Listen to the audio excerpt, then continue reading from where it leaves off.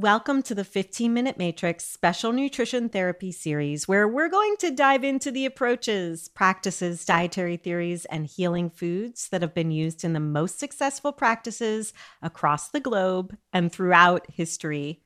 Today, I'm diving back into the archives to share a podcast that I recorded on my own, Mapping Nutrition. Given the focus of this new series on the 15-Minute Matrix, it seemed important that we re-establish the basics. Not the basics on how to eat and why or when to eat, but instead on what nutrition really is. Human nutrition, which is my passion, isn't just about the food. It's about where the food meets the individual's physiology, which we'll discuss today. And functional nutrition is the practice where we actually focus on the function of the body, our goal being to help usher the body to its most functional state. This is honestly where I see clinicians get nutrition all wrong. So stick around for this important replay. Hello, this is Andrea Nakayama, and today I'll be mapping nutrition on the 15-Minute Matrix.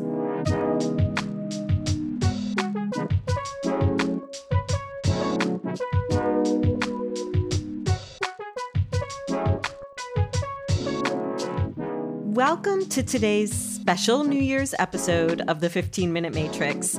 The 15-Minute Matrix is, as I hope you know, the podcast that brings you bite-sized insights and lessons on how to use what I truly believe is the most important tool in functional medicine and functional nutrition. It's the tool that allows us to map and assess even the most complex cases. And after a full year of podcast episodes, 56 to be exact, I wanted to kick our new year off with this special episode. Please do think of it as my holiday gift to you, one that's filled with immense gratitude for your support of the podcast and all we do at the Functional Nutrition Alliance and Functional Nutrition Lab to change the way we do healthcare. As you likely know, changing the way we do healthcare is necessary, especially when it comes to chronic health issues. And I believe we can only make those necessary changes together as an army of practitioners working together from our different scopes, passions, and areas of expertise to see each other and every case individually and holistically. If you're here with me now, you likely know that there is no one-size-fits-all approach that works, especially when it comes to diet and lifestyle modification. That may work for 80% of the population, that one size, and it will likely not work for the remaining 20%. You may have found yourself in that population left behind, or treat that population in your clinic every single day. Or like me, both. Today, I want to take the time to slow down and map nutrition onto the matrix. Why? Because I still believe that we're getting nutrition all wrong. Nutrition is not a dietary theory like keto or Mediterranean or AIP. Nutrition is not obtained through a multivitamin or a meal replacement shake. Nutrition is not a superfood like collagen or maca or tulsi or even liver. So what is nutrition? Recently, I asked some full body systems students what they thought nutrition to be. I received answers with some hows, go slowly and meet patients where they are with their needs for dietary change, and some whats, bring in green smoothies to get some great nutrients in a delicious package and let them feel the difference. And one student answered with a pure definition, a definition that I think bears our attention. Nutrition is the process of taking in food and using it for growth, metabolism, and repair. This is where it gets really interesting. What if growth, metabolism, and repair have different physiological requirements dependent on the individual? Well, I'm here to tell you that they do. And this is why a personalized approach to diet and lifestyle modification is key for our success and the future of healthcare. I'd like to head over to the Matrix to walk us through this in just a bit of detail. There is so much more than I can cover in 15 minutes on this special episode, and that is essentially the work that we do in the Functional Nutrition Lab's full body systems. Today, I want us to put aside the psychological aspects for the most part, the areas where we want to meet patients where they are in terms of execution of dietary change so that they can stick with it and see sustainable results. We'll focus more today on the physiological aspects that impact nutrition recommendations, and hopefully we'll come back and focus on that psychological area in a later episode. So let's head over and pull up today's Matrix now.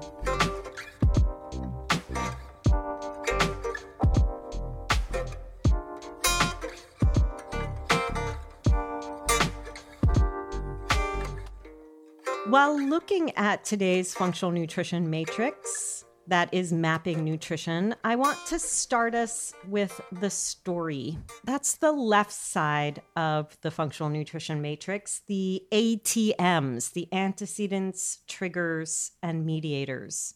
And what we need to understand when we're looking at a patient or a client's story is how these are the epigenetic factors that have impacted the expression of signs, symptoms, and diagnosis. This is a patient's story, and it's not to be ignored when we're trying to understand nutrition recommendations.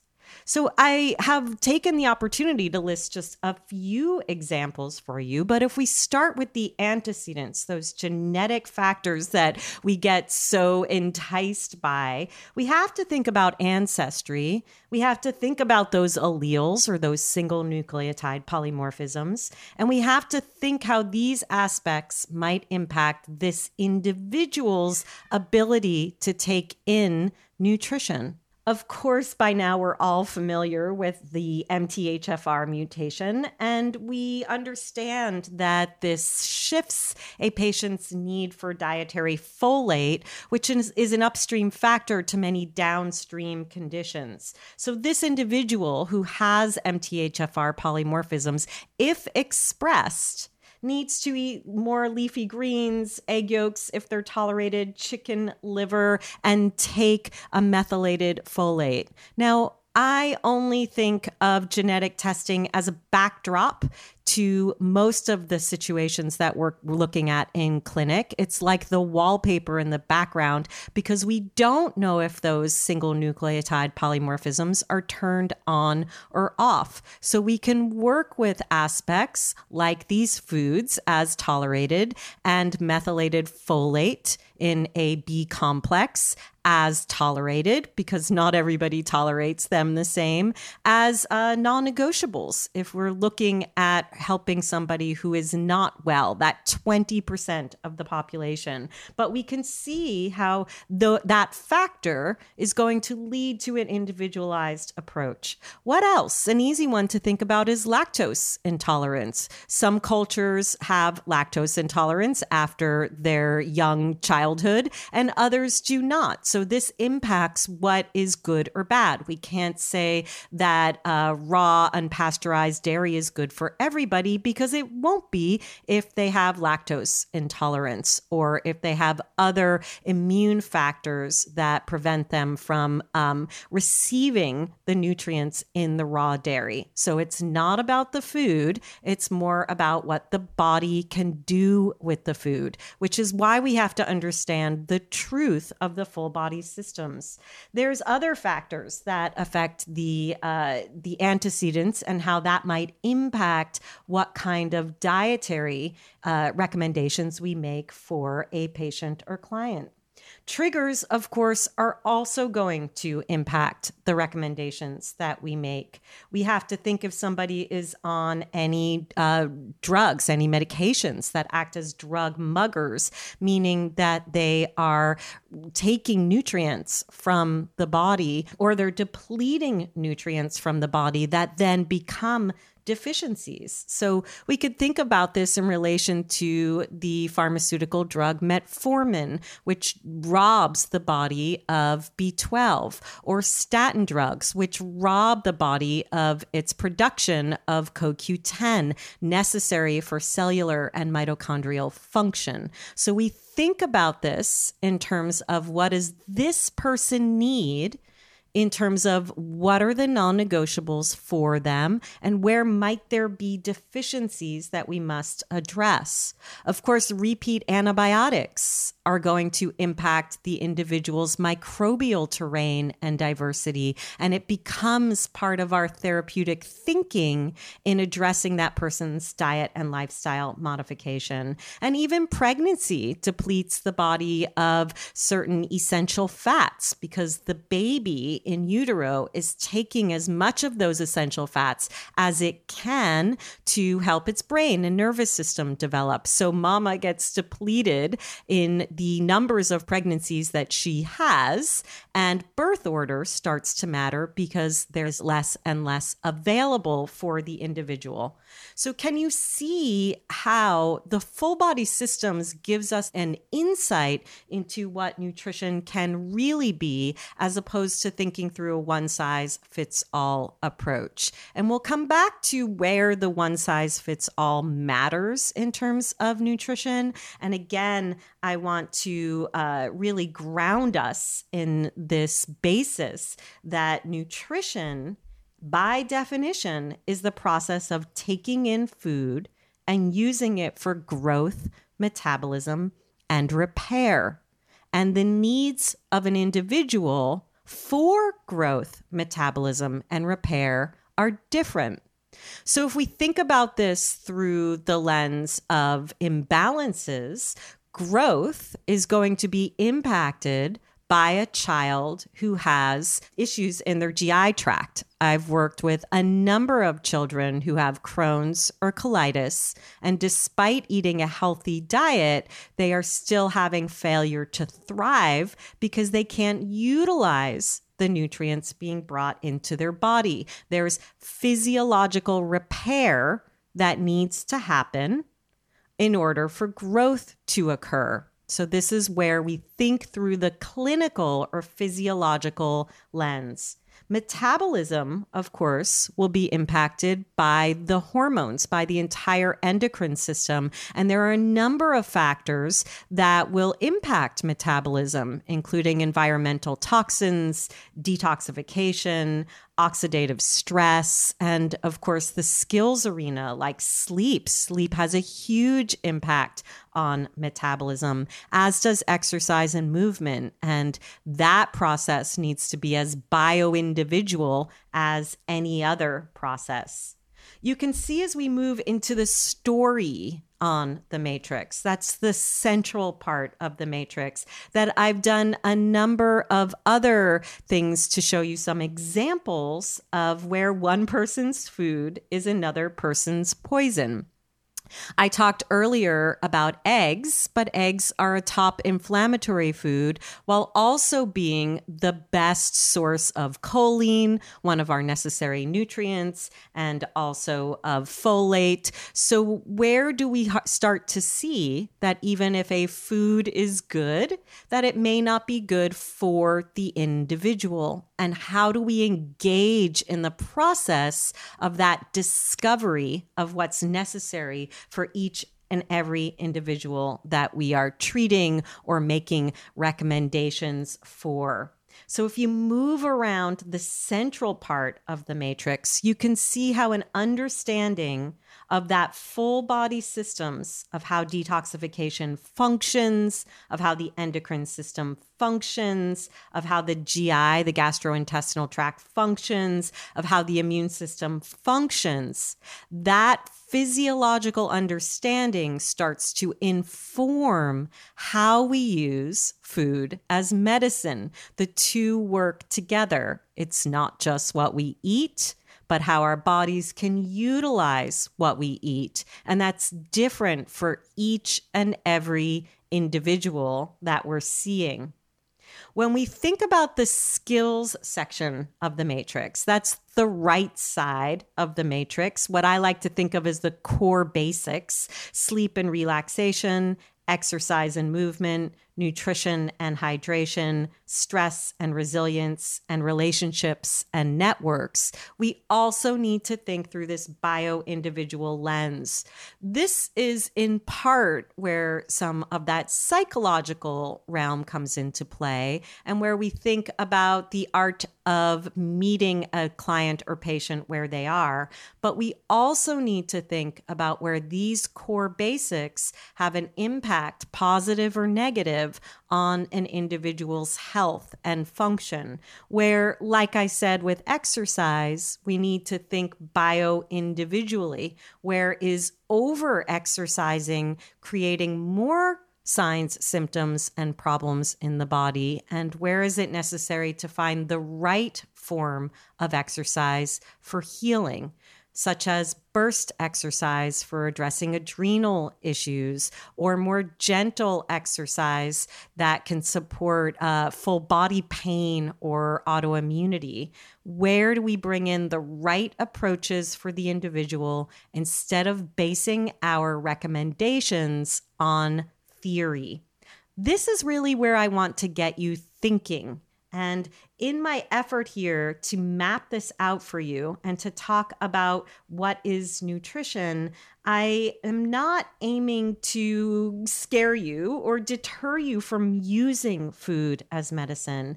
I do want you to remember that 80% of the people out there, especially those eating what we term to be a standard American diet, do need a mere dietary cleanup. They need to eliminate the processed foods and chemicals and to eat a whole foods diet that is diverse in nutrients and colors. Even the 20% that will later need further recommendations will need to start with this initial cleanup. It's the first step in what I call clearing the muddy waters. And yet, if we are truly to use food as medicine, to reverse the insults of the prior epigenetic factors that led to signs, symptoms, or diagnoses, we need to understand how to further clear the mud from the muddy waters. We need to understand how nutrients impact the function of the full body systems. And we need to use the evidence that is physiology and physiological function to help direct us in what is needed next and why, and what the body's response means when it responds positively or negatively. We take that information and we use it as part of our ongoing assessment. So this is deeper work than a patient can find in a handout or on the internet, as I've said. This is the work of a new paradigm of thinking, where diet and lifestyle modification take their true place in the realm of clinical intervention, as we all know that they should. And this is work that we can do. This is work that is not rocket science. It is really just understanding how food meets physiology, what I like to think of the symbiosis between the two. And not just food, but all diet and lifestyle modifications meet and impact the physiological systems.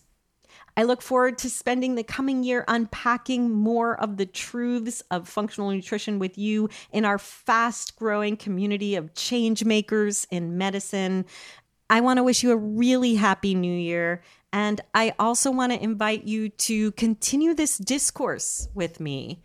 How does this land for you? And when we talk about what is nutrition, what comes up for you?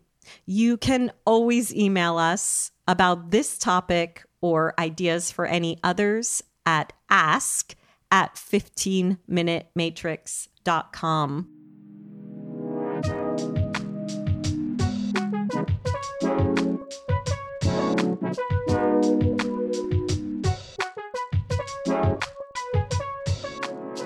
The 15-Minute Matrix is brought to you by me, Andrea Nakayama, and the Functional Nutrition Alliance.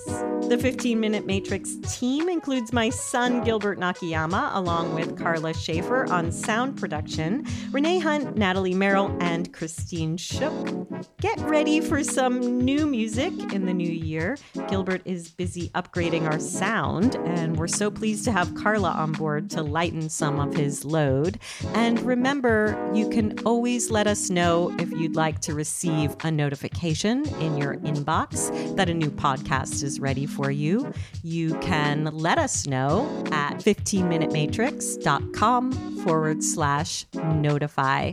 Again, Happy New Year to you, and thanks for being part of this amazing community of practitioners.